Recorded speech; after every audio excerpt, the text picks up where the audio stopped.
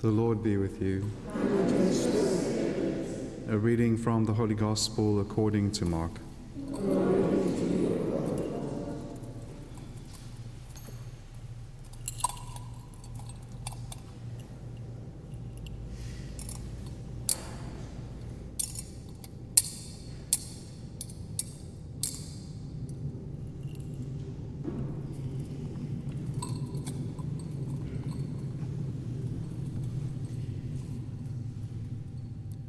Jesus returned from the region of Tyre and went through Sidon to the Sea of Galilee, through the region of the Decapolis. And they brought to him a man who was deaf and had an impediment in his speech. And they besought him to lay his hand upon him. And taking him aside from the multitude privately, he put his fingers into his ears, and he spat and touched his tongue. And looking up to heaven, he sighed and said to him, Ephphatha, that is, be opened. And his ears were opened, his tongue was released, and he spoke plainly. And he charged them to tell no one. But the more he charged them, the more zealously they proclaimed it. And they were astonished beyond measure, saying, He has done all things well. He even makes the deaf hear and the dumb speak. The Gospel of the Lord.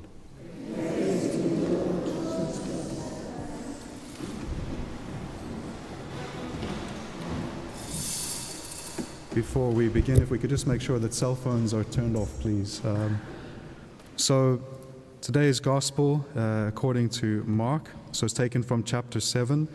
What's happened, just to set the context of what the Lord is doing, is that right before this, he's been in the region of Tyre and Sidon, and he's healed the Syrophoenician, or the Canaanite woman's daughter, the one who was possessed by the demon, and that's the woman who was interceding with Christ. And you remember that beautiful dialogue that they have, where the Lord seems to be rebuking her, but he is drawing out from her this great act of faith. And eventually he says, Woman, great is your faith, be it done as you desire. And then her daughter is liberated from the demon. And what's interesting, if you look throughout the Gospels, is you can pick up a particular theme that starts to happen with the healings of Christ. And we saw it in the Gospel of Luke, where we saw that he liberated from the demon, and then he begins healings to do with the body, and then he goes on to teaching. And so this is a kind of recurrent, not always, but it is a recurrent pattern within the Gospels, where the Lord liberates from the demonic, then he might heal the body, and then he fills the soul with truth and wisdom and teaching. And what we see here is a kind of playing out of that same pattern, where the Lord has liberated the young girl, the daughter, from the demonic oppression and from the possession that she was suffering. And now he will go and he will heal someone of their physical ailments. And after this, you'll have the gathering and the multiplication of the loaves, where the Lord not only feeds, but also nourishes with his teaching and with his wisdom. And so everything that the Lord is doing, everything that he does is for our instruction. Every little detail of his life, the way in which he does things, the places in which he does things, the manner in which he heals, everything is for our contemplation, and everything can teach us things about God, about the nature of God, about truth, but also about the way in which he desires to heal, not only on a physical level, but most especially on the interior level of the soul. And we know this because when the Lord has healed, we know, if you go and you read this account, it's that he charges them that they do not speak about this often. So sometimes when he heals either lepers or someone who has a physical ailment, he tells them, look, don't go and proclaim this. And one of the reasons that I think is one of the best reasons that the church fathers give is that the Lord doesn't want the physical healing to be placed over the spiritual healing. And so his mission, which is a mission first, as we see in the prophet Isaiah from the first reading today, which is that he comes to save.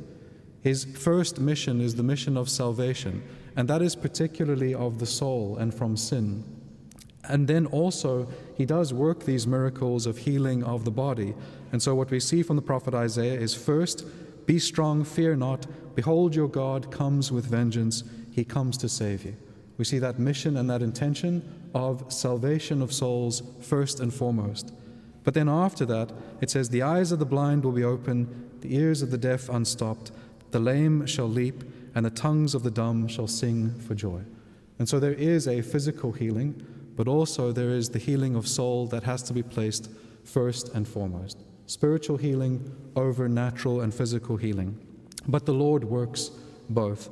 And so when he does work a physical healing, sometimes this is what he will say, which he will say, look, do not go and proclaim this, because it is better if we bring souls to Jesus so that they can be saved, rather than bring people to Jesus so that they can be physically healed. Because the salvation of soul is eternal, the healing of the body is only until death. And so it is a temporal healing that is chosen over an eternal healing. Now the Lord, again, he does work both, and he does desire to do both, but he just wants that order is kept, the order of salvation of souls first, and then physical healing afterwards. And so then the way in which he also heals people from their physical ailments, he is also teaching about the interior healing of soul. And so that is why, for one of the reasons, why he doesn't heal all people in the same way. Like when they come to him, he doesn't always just say, be healed, be healed, be healed, be healed, be healed, and everyone goes away healed. Sometimes he speaks and says, be healed. Sometimes he lays his hands upon the person and they are healed. At other times they simply touch the hem of his garment and they are healed. But in this scene, the Lord does so many interesting things. So he puts his fingers into the man's ears, and then he also takes some spit from his own mouth and he touches the tongue of the man. And then not only has he touched his ears and his tongue, but he also looks up to heaven and he groans. And then after he has groaned, he says, Ephphatha, which is to be opened. So he not only speaks, but he touches, he looks to heaven, he groans, all of these elements telling us about the healing process that he is working, not only the physical and exterior, but also what he desires to do in the soul. And this is what a lot of the church fathers in their interpretation of the scene are looking at. Not only what the Lord did on the exterior level, but what does he desire to work in the soul. And so their interpretations are very profound and very beautiful. And the first thing that they do is they say, okay, well, firstly, where is the Lord coming from and where is he going to? Because very often in Scripture, those are the details that we have. We say the Lord is either coming from Jerusalem and he's going back up to Galilee, or he's going from Galilee to Jerusalem. But then even in that journey, he has options. Does he go along the Jordan, or does he go along the coastal road? And sometimes he goes through either of those two options, and all of those things are significant. And so what the church fathers see here is that the Lord is leaving the region of Tyre and Sidon. And so he's coming away from where he has been amongst the Gentiles, where he has liberated this woman's daughter from the demon.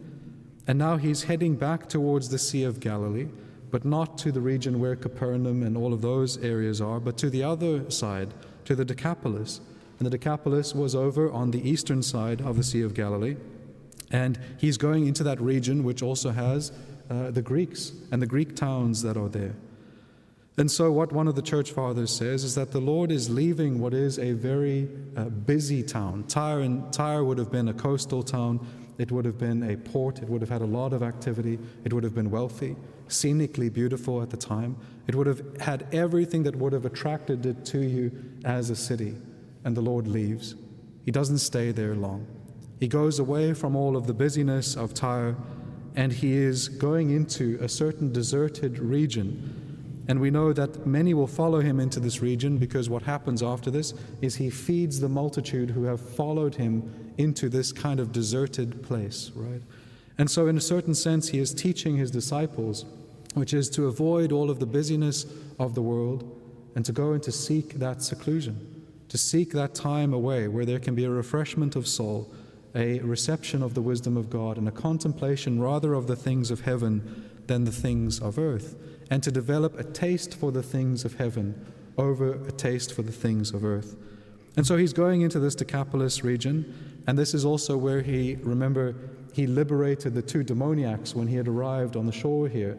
And they had gone out, and they've obviously proclaimed to all the people of that region what has happened to them.